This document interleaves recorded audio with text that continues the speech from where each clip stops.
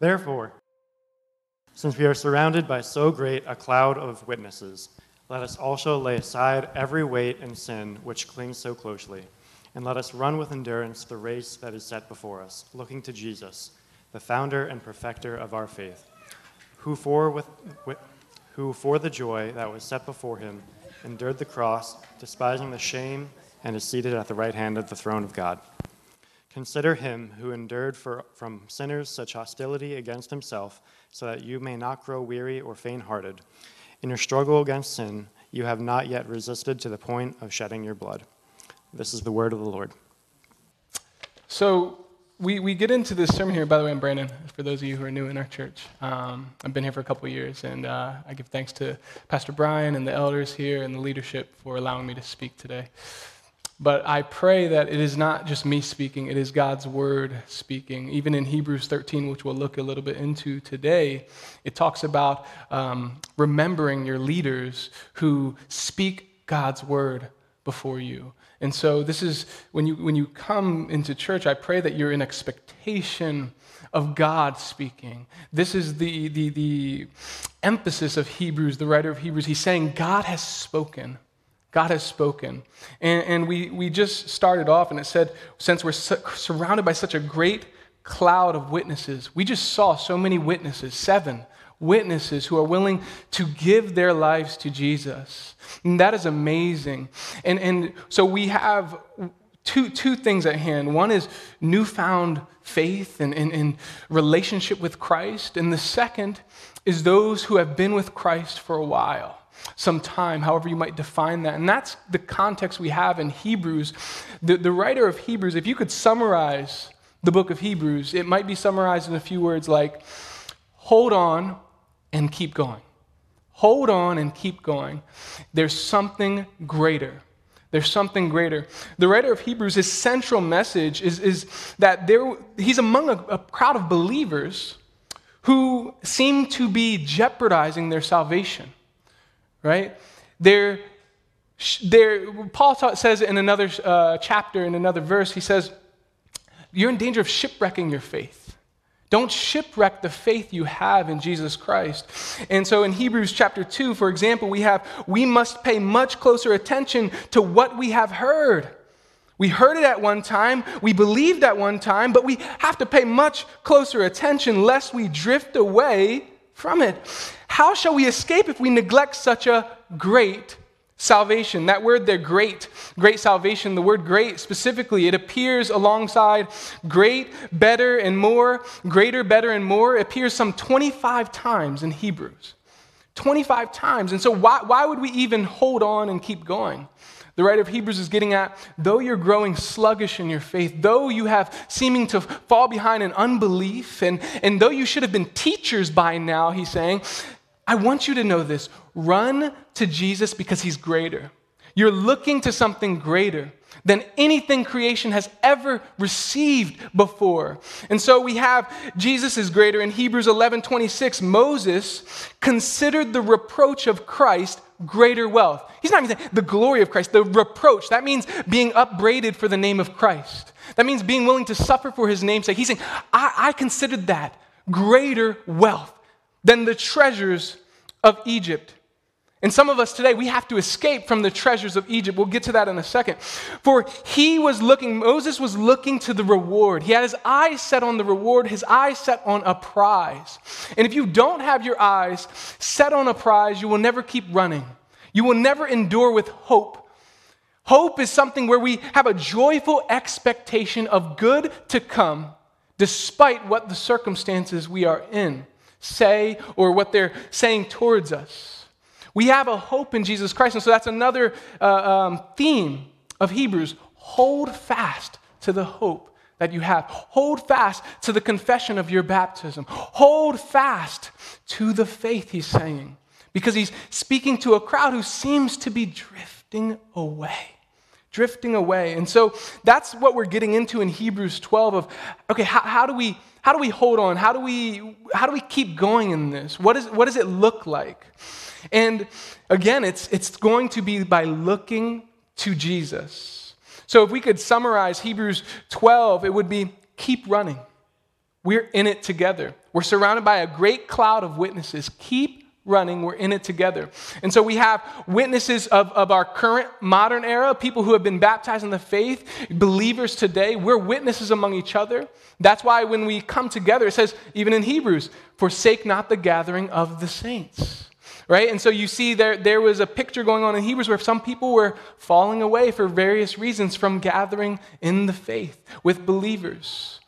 Because one thing that's key is if you're going to run with endurance, the scripture says, let us run with endurance the race that is set before us. It's in the plural. Let us run the race that is set before us. It's together. So we have not only people who've passed, the cloud of witnesses that was spoken of really in Hebrews 11, various, over a dozen people who've kept the faith, who ran their race, and who are surrounding us with their testimony, with the word of their testimony. But now we have a community. And so endurance is, another way to define it is consistency and stability. Having consistency and stability. In today's age, you see that there's many companies, many business models that they do not continue to endure because they're not stable. I used to work for an organization in Massachusetts for 2 years. It was a turnaround project for a middle school.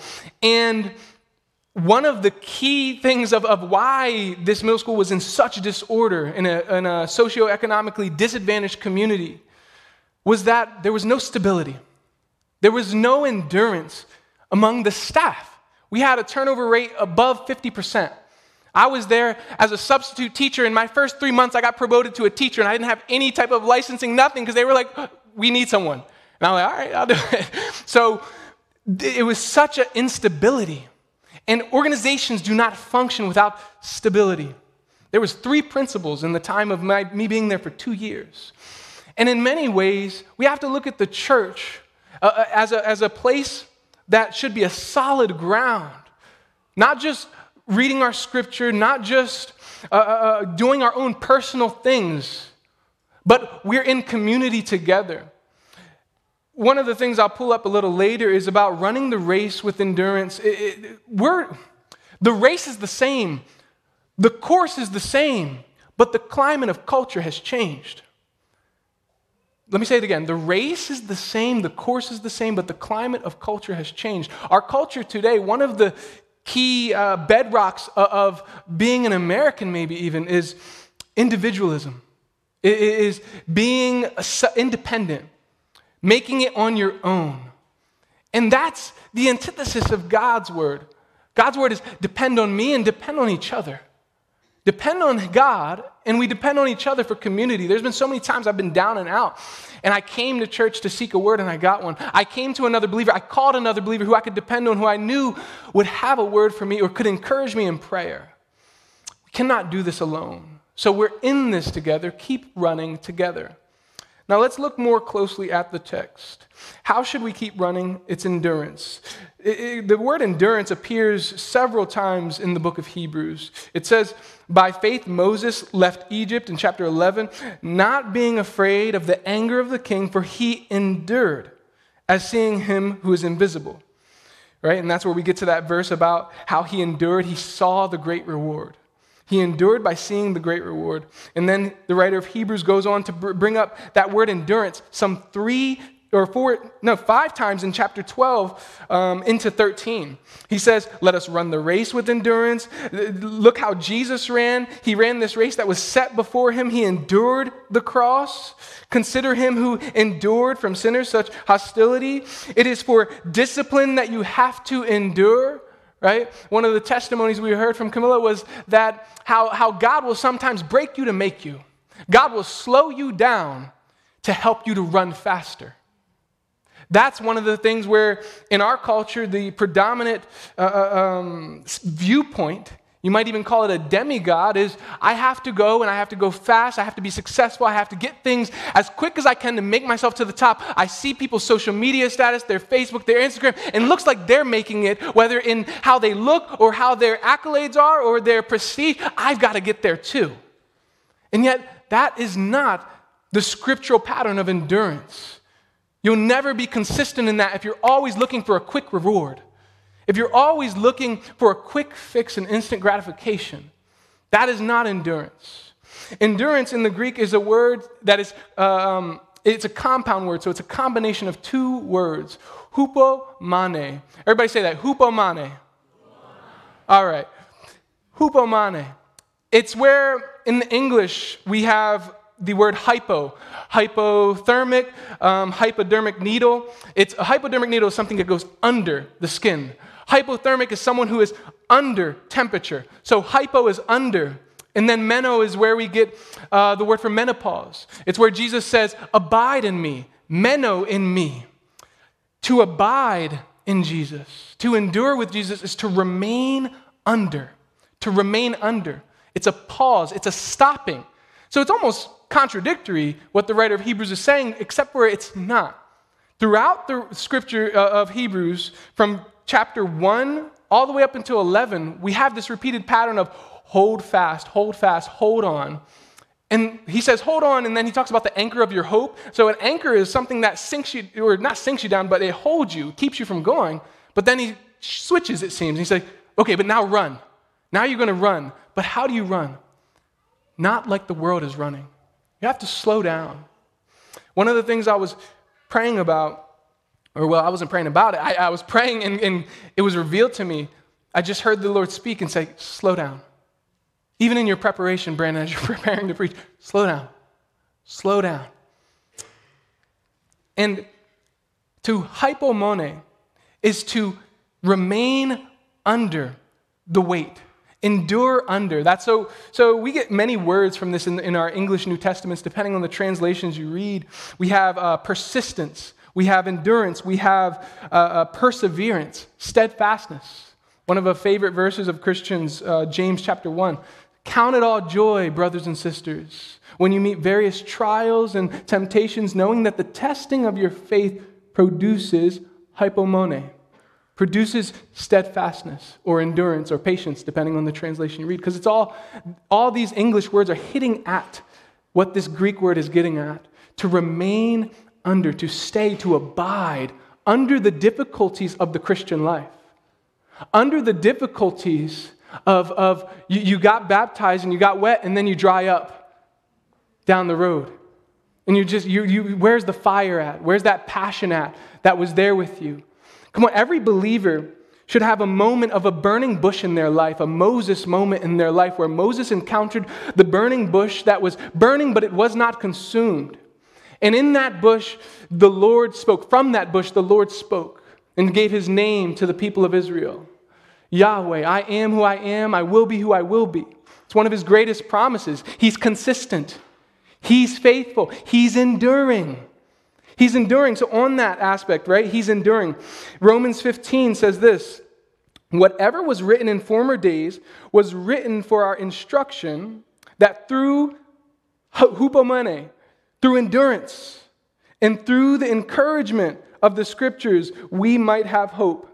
May the God of endurance, may the God of remaining under, may the God of persistence and patience and steadfastness, may this God encourage you in your faith. May this God be the one who grants you to live in such harmony with one another.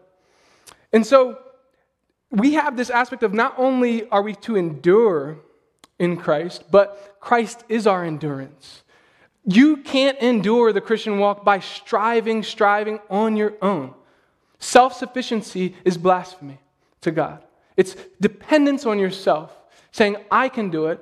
And it's very subtle for us as Christians if you call yourself a believer, because we can say I'm doing something for the Lord, but is it from the Lord? Is it through the Lord? Did he confirm it? And if he confirmed it, is he filling you? Are you abiding in him? Are you remaining and enduring with Christ? And so that is what the scriptures is pushing at, this endurance that we've called to have, but we can't have it without the God who gives it. So Jeremiah 17, it appears in the Septuagint. Septuagint is a Greek translation of the Old Testament written before the time of Christ. And so we can look at Greek words there and see how they compare to New Testament words and find relationships and be encouraged for our endurance in the faith. And so Jeremiah 17 says this, verse 13, O Lord, the hope the hupomone of Israel. All who forsake you shall be put to shame. I actually cut off this verse a little bit because, for time's sake, but I'm going to go into it because we just did baptism. Jeremiah goes on to say, all those who forsake you will be put to shame. They have forsaken the fountain of living water. Jeremiah opens up his book by saying, 2 things I have against you, my people. This is the Lord speaking through him. 2 things I have against you. You have forsaken the fountain of living waters. That's one. And you have built for yourself your own cisterns. So imagine that, going from basically rivers of life, moving water, flowing water, to cisterns are essentially like wells. But they're cracked, they're broken, they're tainted. And there's a lot of water in this world that is tainted. A lot of water in this world that will lead us astray. But we're called to the fountain of living waters. Jesus said, whoever believes in me, out of his heart, out of his innermost being, will flow rivers of living water. And then Revelation chapter 1, verse 9, John's speaking and he says, I, John, am your brother and partner in the tribulation and the kingdom and the patient endurance. Hupomone. I'm your partner in the tribulation, in the kingdom, and the patient endurance. Right? And so that's where we get this aspect where Jesus says, by your endurance you will gain your lives. By your endurance you shall be saved. See, salvation is by faith alone, but faith is never alone. And there is one of the things that accompanies faith is endurance. One of the things that accompanies faith is not only how we might understand endurance, how I just said it, but remember, what did Jeremiah just say? Oh Lord, the hope of Israel. So endurance can also be understood as hope. God is our hope, God is our endurance. And it is by him we endure. And so we're in this patient endurance. And then he says in Revelation chapter 3, uses the same word. He says, I know, this is Jesus speaking to one of the churches in Revelation. He says, I know that you have but little power. You have little power. And yet you have kept my word and have not denied my name. Because you have kept my word of my patient endurance, I will keep you. The one who endures will be kept by God. The one who keeps God will be kept by God.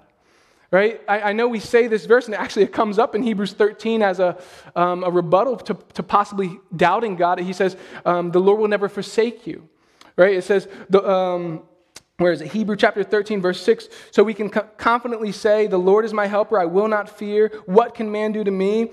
And the Lord says, I will never leave you nor forsake you, just the verse before that. But yet, in the scriptures towards the Israelites, God said, if you forsake me, I will forsake you. If you persist in your forsaking me, I will forsake you. Right? So we have to be able to deal with both sides of the sword, of the word of God. Where scripture talks about Hebrews chapter 4, the word of God is sharper than any two-edged sword. Living and active. There's one side that cuts us deep, but another side heals us right. And let me say this real quick while I just said that. The word of God is living and active. Anytime I'm reading the scripture, anytime I'm thinking of scripture and it's not living and active, God's not a liar. It must be me who's dead. If I'm dead, if I feel like I'm reading a dead word, it's not God. It's not God, it's me. And so I persist, I patiently endure, as Romans 15 said, we just read it. All these things in the scripture are written for our instruction, that through endurance. So when you remain under the teaching of the scripture, that's how you will persist. We don't just come at this scripture as we would a social media post, a quick blurb here, a quick thing there, and think that that's it, that that's going to satisfy us and fill us. Maybe sometimes it does. But you'll never persist in the walk with Christ doing that way. You've got to endure in the scripture, endure in the word. And so then I want to move into this. This is a passage that I'll stay on for a little bit. I think it's really thematic of this whole running this race with endurance. Isaiah chapter 40, verse 31. The Lord says, but they who wait, that's the verb form of hupomone, they who wait or endure or hope in some translations, they who wait on the Lord, they who hope in the Lord, shall renew their strength. They shall mount up with wings like eagles. They shall run and not be weary. They shall walk and not faint. So how do you run without being weary? How do you if you find yourself in the Hebrews condition where I'm kind of slipping away from my faith, or I'm feeling times where I slip away, how do we endure in the midst of this? It's enduring in Christ, hoping in Jesus, the anchor of our salvation. It says, those who hope in the Lord shall renew their strength. Do you need your strength renewed? Each and every day I wake up, I'm like, Lord, I need new strength. I can't do this without you. And so one way to look at this is you can't make a single stride in this run without God. You cannot make Romans 8 says it like this. It is impossible to please God in the flesh. If you're living in the flesh, which is our old nature, it's the old way of doing things. It's the way we learned in the world, the way you didn't have to be taught necessarily. You didn't have to go through anger classes to learn what anger was and how to be unforgiving towards people, how to be bitter towards people, how to steal, how to commit crimes. These things were in our human nature, which Christ came to redeem and restore. Known as, in Romans 15, I believe it is, maybe 1 Corinthians 15, the second Adam. Jesus Christ is the second Adam. He's our second chance. In fact, he's our only chance. He is the one whom we look to. He is the one by whom we shall endure. And so the word endurance appears in a unique way in Luke chapter 2. It says in chapter 2, verse 43, the boy Jesus stayed, hypomeno, or that's the Greek form of the verb, but Jesus stayed. He tarried behind in Jerusalem. So again, back to this slowing down. How do you run fast? How do you actually run fast with God? You've got to slow down. You've got to get out of the race of this world, the rat race, as they call it. And you've got to learn how God runs. Learn how He runs. I was praying about this, and I saw wings spread out in a vision before me as I prayed even this morning. And I heard the Lord speak. He said, my children know how to run for Pharaoh, but they do not know how to run for me. My children know how to run for Pharaoh, but they do not know how to run for me.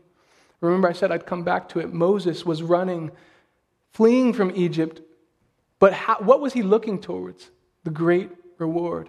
He was running towards a reward greater than the treasures of Egypt. And there are many treasures that the pharaohs of this world would give to you.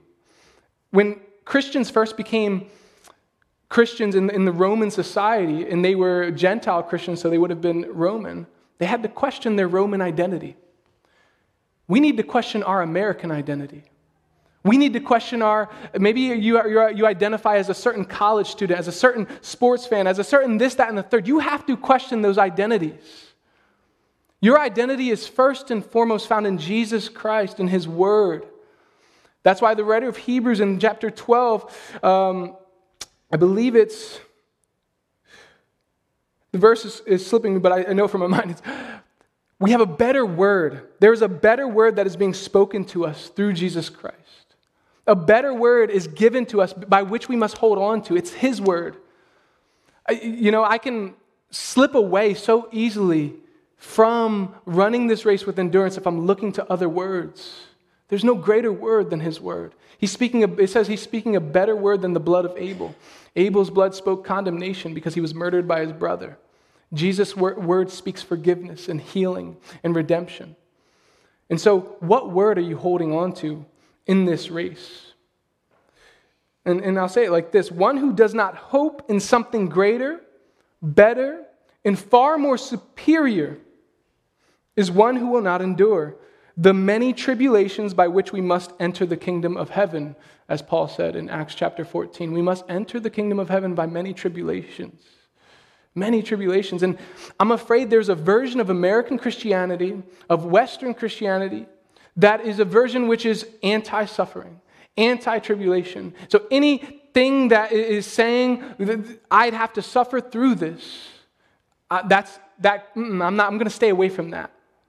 But that is not what the gospel's claim is. People have in fact, 10 out of the 12 disciples, maybe 11, depends how you count, but the majority of the first disciples were willing to die for this faith. When I talk about Christianity to people, I could care less about if you're willing to live for Christ. I want to know, are you willing to die? I love through that baptism, I don't know if it was Gavin or Rachel who was saying, and will you die for him? That partnership in his death and resurrection. Yes, it's symbolic, but it's also actual if need be. Revelations 12 says that Satan came down in a great wrath and fury into this earth. He knew his time was short, though he's living for thousands and thousands of years.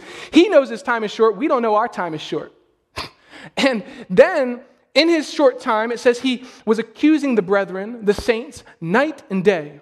And yet they overcame him by the blood of the Lamb and by the word of their testimony, loving not their own lives even unto death. When my bank account gets involved, I don't know. Can I love Christ through that?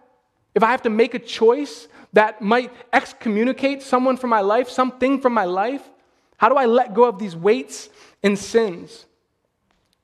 So let's look at that, right? It says, let us also, since we're surrounded by this great cloud of witnesses, they're an example to us of how they laid down their lives for Christ as they lived. Let us also lay aside every weight and sin which clings so closely. Sin might be obvious for us, but it's not always obvious what a weight is. It's not always obvious what a weight is. F.B. Meyer, a preacher from the 1900s, says it like this.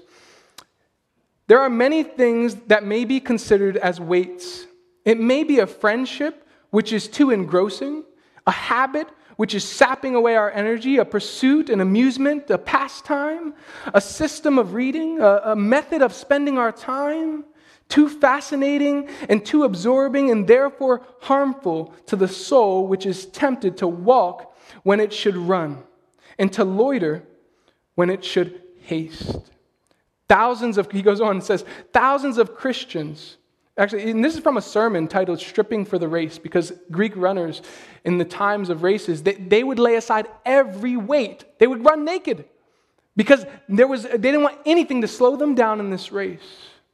And so we must have that mentality of, I don't want anything on me spiritually clinging to me from my past or that's in my present that I must throw aside. And so he says, thousands of Christians are like waterlogged vessels. They cannot sink, they're still floating, but they are so saturated with inconsistencies and worldliness and permitted evil that they can only be towed with difficulty into the celestial port. Think about that, right? A waterlogged vessel, it's floating, it can't sink, you're saved, but you're just trudging along, right? Are we dragging our feet into the kingdom? Or are we running the race with endurance, running forward, leaning forward? I have a saying for myself. I say, do I want to be a person I'm leaning on my heels or I'm on my toes when I run? Right? What does my spiritual life look like? Is it on its heels or is it on its toes? And so, Paul says it like this in Philippians chapter 3, verses 13 through 14. Brothers and sisters, I do not consider that I have made the resurrection and perfection my own. But one thing I do, he's saying, this is my own. This is what I'm claiming for myself. Forgetting what lies behind me and straining forward to what lies ahead, I press on toward the goal for the prize of the upward call of God in Christ Jesus. And he goes on to say, let those of us who are mature think this way. Those of you who got baptized today, think this way as you mature. Say, I got to forget everything that lies behind. Everything. And when Paul said that in the context, he says he's talking about his accolades. He's talking about anything that would have been self-promotion. Anything that would have been self-dependence. He said, I'm the Hebrew of Hebrews. I've been a Pharisee, top of the line, and I count this as rubbish. It's not about your education. It's not about how much money you have. Some of the poorest saints, some of the maybe considered the dumbest saints in this world are going to be some of the richest saints in the kingdom of heaven. Because it's not just about getting in. It's about getting him, getting close to him. And so we start this race by looking to Jesus. But we finish this race by enduring in Jesus and by being with him. That's the finish line. The finish line is, I'm in him. I am with Christ. And so I think about different weights that entangled me early on in my faith. There were people I had to leave behind, particularly in college. There were friends where all I used to do with them, I was saved in college, for those of you who don't know. So it was certainly a rough transition of I had friends who I used to smoke with, I used to drink with. And then I said, oh, well, Lord, I know I'm not supposed to do these things anymore and go into drunkenness, as the scriptures say, or go into a mind that's not sober. But I will, I can be with them and I'll stand strong, Lord. And I would hang out with them, and it was slow but sure I would slip. Yo, Brandon, take a hit, man. Take a hit. All right. That was me. That was my walk early on.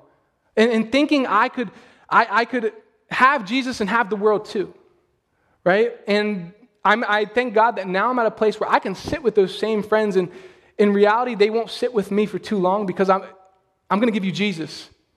And Paul says it like this. Someone says, oh, well, if you're making people walk away from you, if you're making people offended, is that really like Jesus?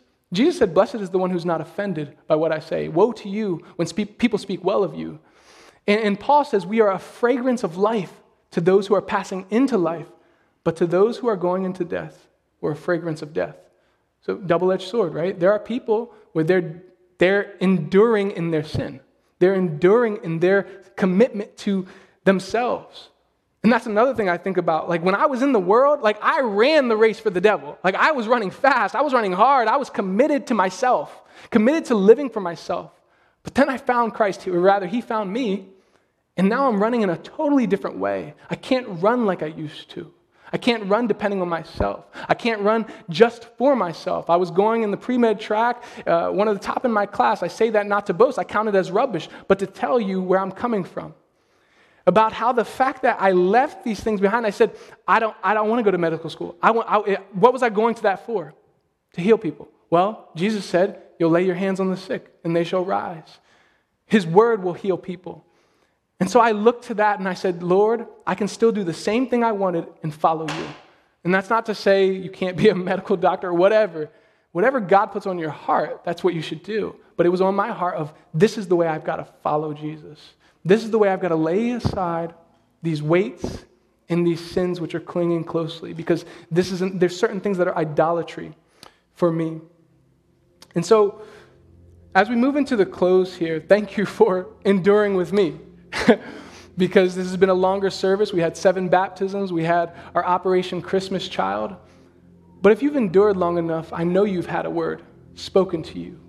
I know that God has spoken to you a word that will keep you in this race further if you'd hold fast to the better word which has been spoken to you. So for those who want to go into further study, you can write this down, right? The first 4 verses of Hebrews were keep enduring. That's the theme. We're in this together. And then verses 5 through 17, it's not just keep enduring, but keep hoping. We struggle against sins as sons and daughters. God's not against us. Though you're going through a trial and a tribulation, God's not against you. That's why the writer of Hebrews says, do not grow weary in the discipline of the Lord. Whatever's happening to you, do not grow weary. Don't let your hands fall to the ground in this race. Don't let your knees grow weak. That was a verse that the Lord specifically directed me to when and as my wife and I have gone through our miscarriage just in the summer. I wanted to say, I don't want to endure anymore. I don't want to remain under this. God, I know that, yeah, maybe the devil did it, blah, blah, blah, but you're in charge. You let this happen. And the very truth is, that is true, and it's for my good. I consider these light, momentary afflictions nothing to be compared with the eternal weight of glory. Because these light, momentary afflictions, Paul says, are preparing me for that glory, preparing me. There are many who fall away and do not endure, but I said, Lord, what do I do? And I was directed to that passage in Hebrews 12. Running, look to me. Don't turn away from me when it's hard. And not only don't turn away from me, but now it's time for you to take ownership of something. I want you to do this. Verse 12 says, lift your drooping hands and strengthen your weak knees and make straight paths for your feet, so that what is lame may not be put out of joint, but rather be healed. There's a place and a position in our trials in this life where we have to take ownership and get out of the pity pool, so to speak, and get into the fountain of life.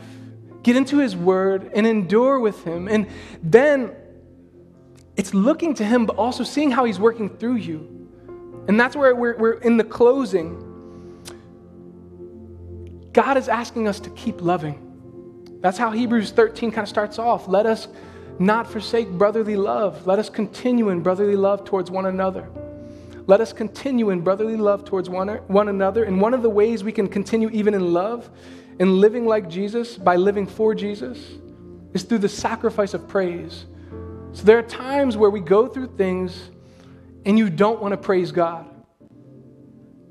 But your faith, your faith to someone else, let alone to yourself maybe, should not be determined by, can I praise God when it's going good? Can I rejoice? Can I sing when it's going good?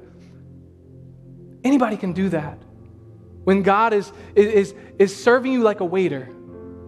But what about God when God humbles you? Can I bless God? Can I praise God when it gets hard? David Wilkerson gave a sermon once, and it was entitled Right Song, Wrong Side. And he's speaking of Exodus 15, a beautiful song by the Israelites, but it was after they were delivered from Egypt, after the Red Sea opened. Before it, they were grumbling, they were complaining. Moses, you took us out here to die. And that's how sometimes we feel in our faith. I'm out here to die. And so then we compromise.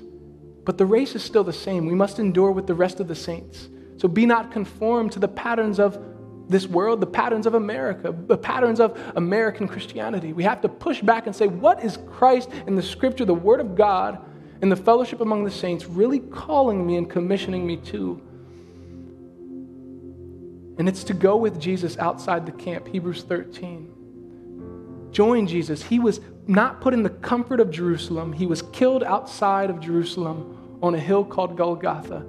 And Jesus said, if you're going to follow me, if you're going to get up out of that baptism pool and keep going, carry your cross. Deny yourself. You were never made for yourself. You were made for Him.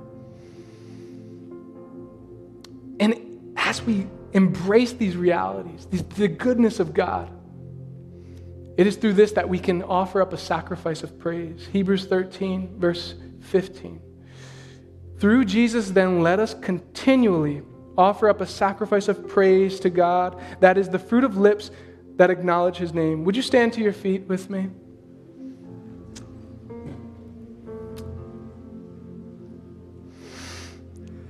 God is inviting us into praising Him, not just when it goes well, but when everything seems against us and it seems like we're going through hell. Will you run the race with endurance? Will you remain under and remain in the blessing of God? That is the call and the command. And so, saints, let us thank God even right now. God, thank you. Don't let me thank God for you. Come on. Thank you, Jesus. You're worthy of our praise, God. I don't need anybody to tell me thank you, Jesus. Praise you, Jesus. Hallelujah, Jesus. I might not even know what to say in times of trial, but I know that when I've said Jesus, that was enough. Jesus is enough for me, and more than enough. He's greater reward than the treasures of Pharaoh. I don't want to run this race the way Pharaoh's taught me, God. I want to run this race the way you're teaching me and reteaching me, the way you're reacclimating me. Teach us today, Lord God. Teach us as we go forward. And it's in Jesus' name that we pray. And I invite you into worship together as we close out in worship.